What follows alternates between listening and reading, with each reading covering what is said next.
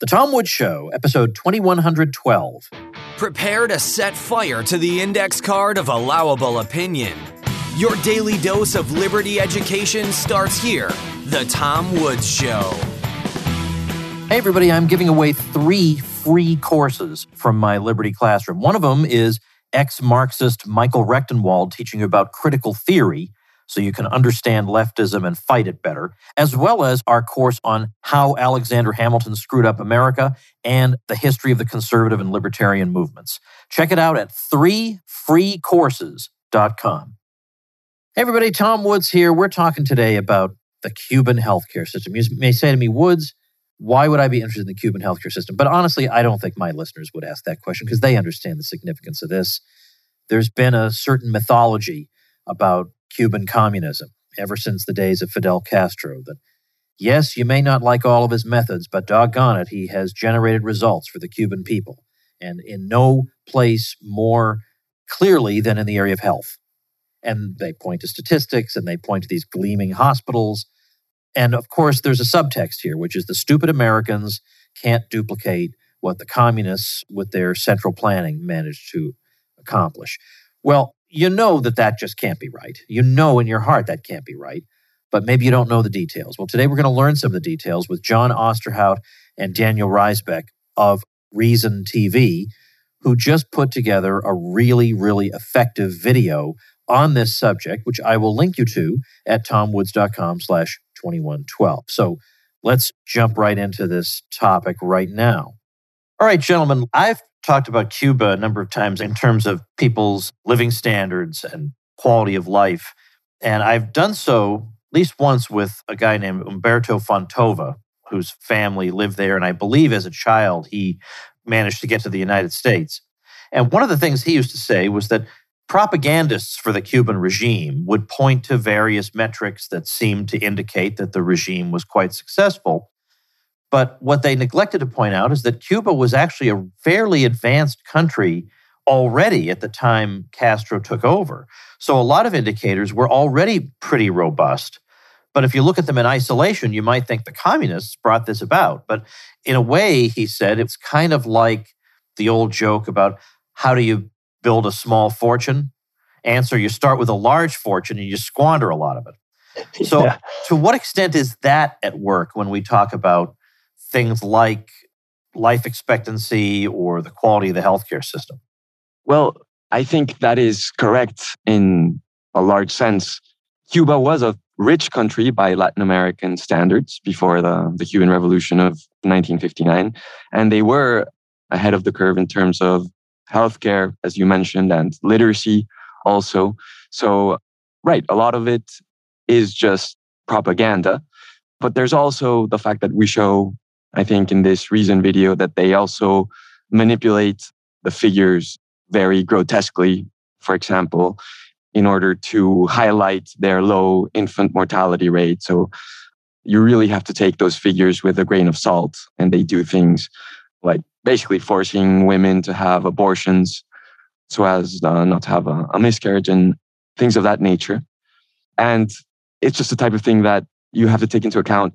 And also, if you consider that institutions like Cato, for example, they don't include Cuba in a lot of their indexes, for example, economic freedom, because you just can't trust anything that they say. Yeah.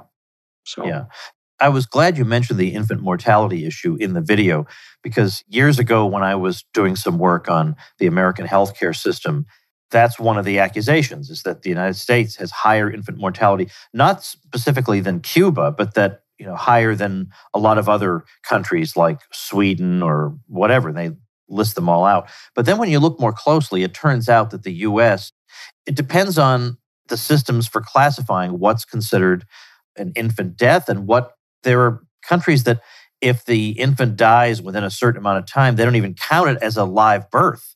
So, of course, the United States is going to have worse looking infant mortality because of the way it records these things. So sometimes in order to make a reasonable, informed judgment, you have to look at the way different systems are measuring the thing in question. And then it becomes complicated further when it's a communist regime whose statistics you can't trust at all.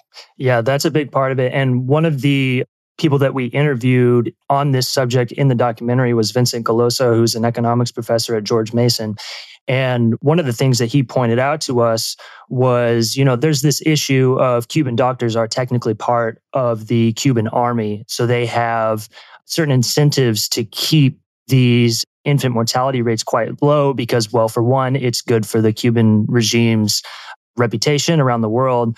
And so there's one thing they do, which Daniel mentioned, was coerce women into getting abortions when they think that the fetal development is not going along very well. They'll kind of coerce women in various ways to get abortions. And you can look, as much as we can trust the statistics, it is hard, but people who look into this sort of thing, they do tend to point out that the Cuban abortion rate is quite significantly higher than it is in the US. And so that's one way they go about it. Another thing they do is just kind of what you alluded to, Tom, which is similar in many countries, but in Cuba, Vincent Coloso points out that the Cuban regime does a lot of messing with the statistics versus infant mortality, and they move it into a different classification known as late fetal deaths, which, as far as I understand, is just a matter of when the baby dies post-birth, but they'll just lie about that as far as we can tell. And so when you actually correct for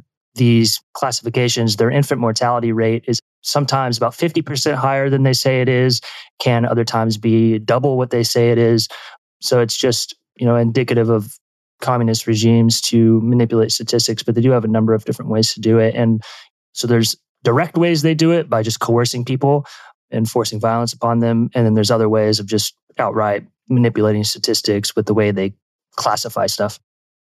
Let me tell you the thing that surprised me the most about this video. What I was expecting was an overview of claims people had made about the quality of the Cuban healthcare system, and then followed by the harsh reality of the Cuban healthcare system in reality. The part that surprised me, because I didn't know the story at all, had to do with this medical mission program whereby Cuban doctors, because of the selflessness that they've imbibed from birth through the propaganda of communism, they want to go abroad and help sick people without pursuing profit, just simply because they wish to do good. And you see, as with all the other topics relating to Cuban healthcare, one journalist after another praising this and how extraordinary this is, and these people deserve the Nobel Peace Prize. Yeah. And when you guys peeled back the various layers of the onion there, it's pretty rotten at the core. Yeah, and I think this is actually, you're getting kind of with this medical missions thing, I think this kind of gets at the crux of why this propaganda is so effective and so easy for Western media personalities to sell, is that they're so willing to accept and perpetuate this propaganda from the Cuban government, which, as we know, should be overwhelmingly transparent. But the case is that these medical missions and the doctors involved are seen as successfully building this new socialist man, which to begin with is not something they see as utopian, which they ought to, but they're primed by these pre-existing ideological commitments to view all of these lies about Cuban healthcare not with the skepticism that anybody with common sense would, but rather they just see them as confirming their completely unrealistic and false understanding of human nature that is necessary to be a socialist at all. So they see, you'll see this from, we have a clip of Bernie Sanders in the piece talking about, sure, Fidel Castro is a dictator and Cuba has all these problems, but look, they send doctors all around the world helping people. So at least that's good. Well, in reality, what we were told by some doctors who participate in these missions is that the host countries who basically hire the Cuban government to send doctors, they pay the Cuban government like $7,000 a month per doctor. And out of that $7,000 a month, the Cuban doctors get like $5 or $6. And so can you imagine what Bernie Sanders would be saying if a private company was doing this sort of thing, like, reaping that much profit and only paying, it's like 0.03% of the money they're getting from these governments. The Cuban government is relaying to their actual doctors. And the matter of payment is only one problem with these things, as you can see in the documentary. Yeah. The medical missions are a cornerstone of Cuban regime's propaganda machine. But beyond that, it's also a cash cow. In 2018, the Cuban government received around $6 billion from foreign governments in return for these medical missions, which is about double what they received from cash remittances, which of course is also a huge source of income for the island. And if you take into account Cuban GDP, to the extent that you can believe it, in 2020, it was just over 100 billion. So this is a huge source of revenue. But the reason why it's a huge source of revenue is because it's basically slave labor, and they don't allow the doctors to keep very much of what they earn, if at all. And the curious thing, of course, is that you have all these governments not only taking part in this scheme, but also celebrating it. And of course, intellectuals and journalists saying how wonderful it is. It seems to me when we hear the journalistic response to all this, which, as you make quite clear through clips in this video, is drearily predictable. It's not that they're just reporting that the Cuban healthcare system seems to be doing reasonably well. It very often is with a sneering comparison to the stupid American system, which, by the way, I'll grant has a lot of problems and needs to be fixed. But there's always, it seems, just beneath the surface, an agenda at work here. Cuba's doing really well, unlike the U.S. system, and over and over and over again. So it looks to me as if some of these journalists are not really interested in digging through to find out the reality. They want the reality to be this way, that Cuba, with a centrally directed health system, is doing really well, and what they consider to be a capitalist system in the U.S. is doing really badly, so you draw your own conclusion. Seems to be what they want to tell people. Yeah, and they also have it set up so that it's easy to convince these people who actually want to believe that, because as we also show in the video, there's a two-tier health system in Cuba. There's a system for ordinary Cubans, which is an absolute disaster, where you don't even have syringes, shots on a regular daily basis, let alone oxygen or even electricity. But on the other hand, you do have these few hospitals for tourists and also the Communist Party elite, which are very advanced or at least decent. And that's what they show people like Michael Moore, or of course, if you're a tourist, that's likely where you go. And the doctors themselves, as one of the doctors, Dr. Rios, who in a way is the star of the documentary, says, if you're a doctor in Cuba, your incentives are to go to one of these hospitals and to, attend tourists in order to get maybe a $20 tip, because that way you're making a lot more, or maybe you're tripling your monthly income. And that's not something that usually gets through in the American media when you hear the stories about Cuban healthcare. Right. I thought it was important in the video that you made the distinction between the healthcare that the ordinary person receives and the healthcare that the tourist receives or that the elite receives. These are entirely different systems. But again, you wouldn't find that if you're happy to see a Potemkin village and move on. Right. It can give Michael Moore a certain layer of something to hide behind. Because, if I'm saying, hey, Michael Moore, what about all of this information about Cuban healthcare? Look at these images of, well, I guess he didn't have images when he filmed this documentary of Cuban hospitals being absolutely disgusting and not filled with anything. But, he can just say, look, I've been to Cuba. I went to their hospitals. I asked them, I said, in his documentary, Sicko, he says, I asked them to give my American friends that I brought with me the exact same treatment that they give to every normal Cuban citizen. And that's exactly what they gave me. And of course, he's in like a nice hospital that's reserved for tourists. And a normal person could watch this and not realize they're being lied to, but he has a certain level of being able to say, look, I did my research. I went to Cuba. What more do you want from me? So if the regime's statistics can't be trusted, then do we have to resort, in effect, to anecdotal evidence to say that the healthcare system is a mess? Like we found some doctors who are willing to go on the record and tell us how bad it is. Is that what we have to go on? I'm not saying that's inadequate, but I'm just wondering, how do you make the case? Right. Well, I think also one of the points that we make is that unlike in the 2000s when Michael Moore made the Sicko documentary, I think the advent of social media and the fact that Cubans do have smartphones and they're sharing constantly on Facebook and Twitter and Instagram these images constantly of the hospitals and these terrible conditions. And this really came out during COVID. So I think that, normally you would have to trust anecdotal evidence, but I think that more and more there's evidence not coming from the regime, of course, about how truly rotten the system is and how bad it is for the people who are subjected to it. Yeah, the information barrier is getting broken down steadily. And, I didn't have to search very hard for all of those social media clips that I put in the documentary. I had some help from a nice woman who helped me from Venezuela to scour the Spanish-speaking corners of the internet that I couldn't scour as well. But it's super easy. A lot of that stuff just came from Twitter. I just looked at hashtag SOS Cuba from last summer when all those protests were happening. And it was just video after video after video after video. So at a certain point, you're just overwhelmed with contrary information that it's almost like not even anecdotal anymore. And then you do have, as far as the medical missions go, which is a big piece of why the Cuban healthcare system is so positively viewed around the world. You do have a lot of information about that, about how that operates. And it is, I think, partially because, these doctors go to other countries and they're a little bit further outside of the grasp of the Cuban government.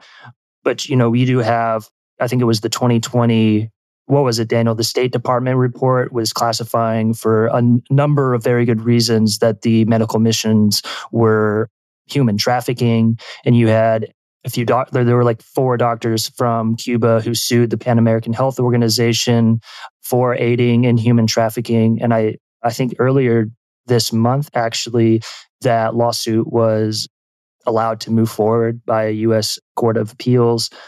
And if the U.S. State Department is good enough information for you, you could say, that same organization is labeling the Cuban government as a terrorist organization and they have foreign policy ends. They don't like the Cuban government.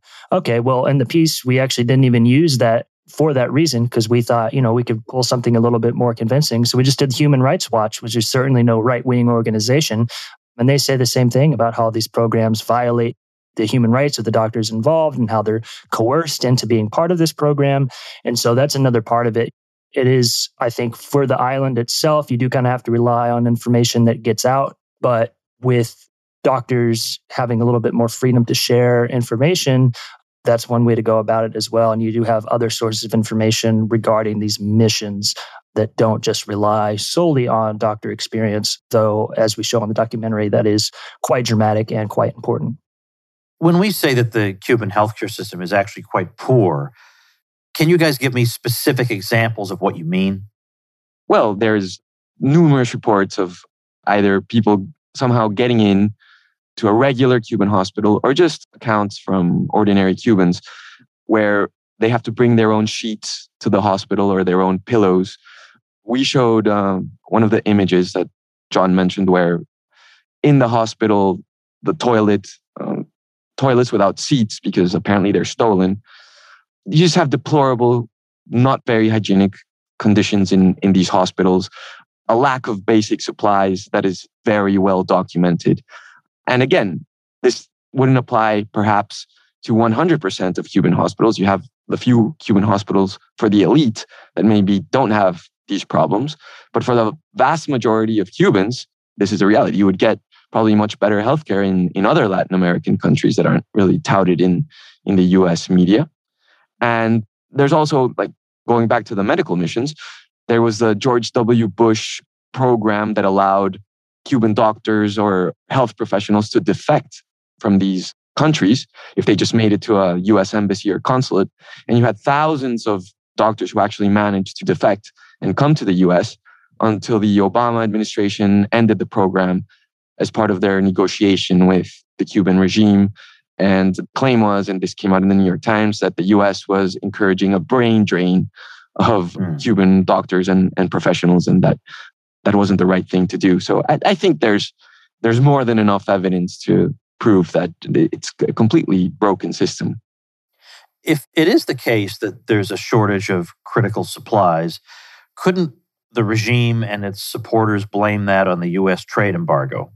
Yeah, of course they can, and that's exactly what they do. I mean, it's a very... Why wouldn't they? Why wouldn't right they? There, why not use it? Yeah, the U.S. government gave a really easy scapegoat for them to use. And, I think, Daniel, I'll let you talk about this a little bit more, but just I'll say to start, if I had the power to repeal everything about the embargo right now, I would do it. That wouldn't necessarily change the fact that Cuba would still be a very impoverished country. I mean, it's not... the embargo since 1992 technically doesn't even apply to medical products. So people who cite this as the reason why Cuba's medical system is so terrible and lacking just don't really know what they're talking about. And yeah, you could say, well, even if you happen to know that fact, well, they still need a license to sell to Cuba. Okay, well, you need a license to sell just about anything in every country in the world. This is not the reason why they're not selling it to Cuba. The reason they're not selling things to Cuba is that Cuba doesn't have any foreign currency because they don't produce anything in Cuba that people outside of that country want to buy. And so they don't really have the means to purchase anything. But I'll let you expand on that a little bit more. Yeah, I think that's correct. The thing with the embargo is that it's so full of holes. The US is actually Cuba's 9th largest trading partner, and it's the main provider of food and agricultural products. And this is a result of several laws that were passed in the 90s that actually relaxed the embargo. And of course, the Cuban regime doesn't talk about an embargo. They talk about a blockade. They constantly refer to a US blockade, which of course is completely false because Cuba is free to trade completely free of obstacles with basically every other country in the world. And I mean, that still hasn't really helped at least Cuban citizens, regular Cuban citizens, very much. But one thing that I don't necessarily agree with is that the reason why there are shortages is because they don't have foreign currency. Well, I mean, it's true to a certain extent, but I think you can't underestimate the degree to which these communist regimes purposefully put down their people and make them as poor as possible, because you see this very clearly in Venezuela. The poorer the regular people are, and the more, even if they're on the verge of going hungry, that is better for the regime because they can better manipulate them. And it makes the regime stronger. Of course, the actual people in the regime don't have any of these problems because they go to special stores, they have access to foreign currency, to US dollars, euros, you name it. So I think it's done with a purpose. I think it's designed to be that way. It's designed to be a very chaotic and precarious system for ordinary Cubans. And of course, completely the opposite for the elite. But I think it's designed to be that way. Daniel, let me ask you a big picture question because I know you're knowledgeable about Latin America. It seems that we have trouble making headway anywhere in the world with our ideas, but some places more so than others. And I'd like to know where you feel like things stand in Latin America. Now, that's a tall order because there are obviously quite a few countries, but are there any places where you think things are moving, even if slowly, in the right direction as opposed to the wrong direction? Yeah, well, there are several places in Latin America. Actually, the last few years have been difficult because a lot of countries have elected far left governments again. Even Chile, which of course was the star of Latin America and even of the hemisphere in terms of the economic reforms that they did implement, unfortunately under a dictatorship, but the results were extraordinary. And unfortunately, in the last 3 years, Chile has really taken a turn in the wrong direction, and they're about apparently to change their constitution to make it very different to what they've had in the last few decades. But in other countries, there's maybe a ray of light. Uruguay has had classical liberal president for the past 3 or 4 years who was very good during the pandemic. They really didn't impose these lockdowns or these insane measures that we had in much of the rest of the world. But the very interesting thing right now in terms of libertarianism in Latin America is going on in Argentina, where you have this economist and former professor called Javier Milei, who just got elected, I think last year into Congress with over 200,000 votes. He created his own libertarian party. He's a bomb thrower. You can even call him a populist libertarian, but he does come from the Austrian school tradition. And somehow he has managed to connect with, especially with young people. And he is now one of the favorites to become president, I think, next year when they have elections. So that would be a very big change in Argentina. He's proposing to dollarize the economy and, of course, lower basically all the taxes. So that might be something to keep an eye on. Okay, duly noted. I'm going to, of course, post the video you guys made at tomwoods.com/2112. I know all my Rush fans out there are going to demand to know why I didn't do an episode of theirs for 21. on them for 2112, but I don't do numerology on the show. I would never get anything done. 1776 and 1789. Forget it. It's not happening. The episode numbers are irrelevant. On episode 420, I probably talked about traveling to the moon. It has anything to do with anything. But I'll make sure that the video is up there. And if either of you have any final words on this topic, I'd gladly receive them. No, I think this whole Cuban healthcare thing is just kind of indicative of how easy it is for regular people to be swayed by propaganda when they are economically ignorant. And this is just, I think, another case in point of why just basic economic education would go such a far way to aid us, to protect us against terrible government lies and then making up how human nature works. And once you just know the basics, economics 101, Austrian economics 101 specifically, you're impervious to this kind of not just Cuban healthcare propaganda or Cuban government propaganda, but any propaganda coming out of any government. And I think this is just an extreme example of this that makes it very obvious, but it's just a broader point that I think always is worth making. All right. Well, John and Daniel, thank you very much for your time and for this excellent video. Thanks, Tom. Thank you, Tom. All right, folks, that's going to do it for today. For those of you who are interested in healthcare in general, not just in Cuba, but also here in the United States, I actually have, as you know, a very, very interesting and effective ebook called Your Facebook Friends Are Wrong About Healthcare. They think the problem with American healthcare is there's too much capitalism, but of course, the problem is there's far, far too little capitalism. So check it out at yourfriendsarewrong.com. That's how you get that free book. And again, I cannot emphasize enough the joy you will take typing in yourfriendsarewrong.com. Isn't that just great?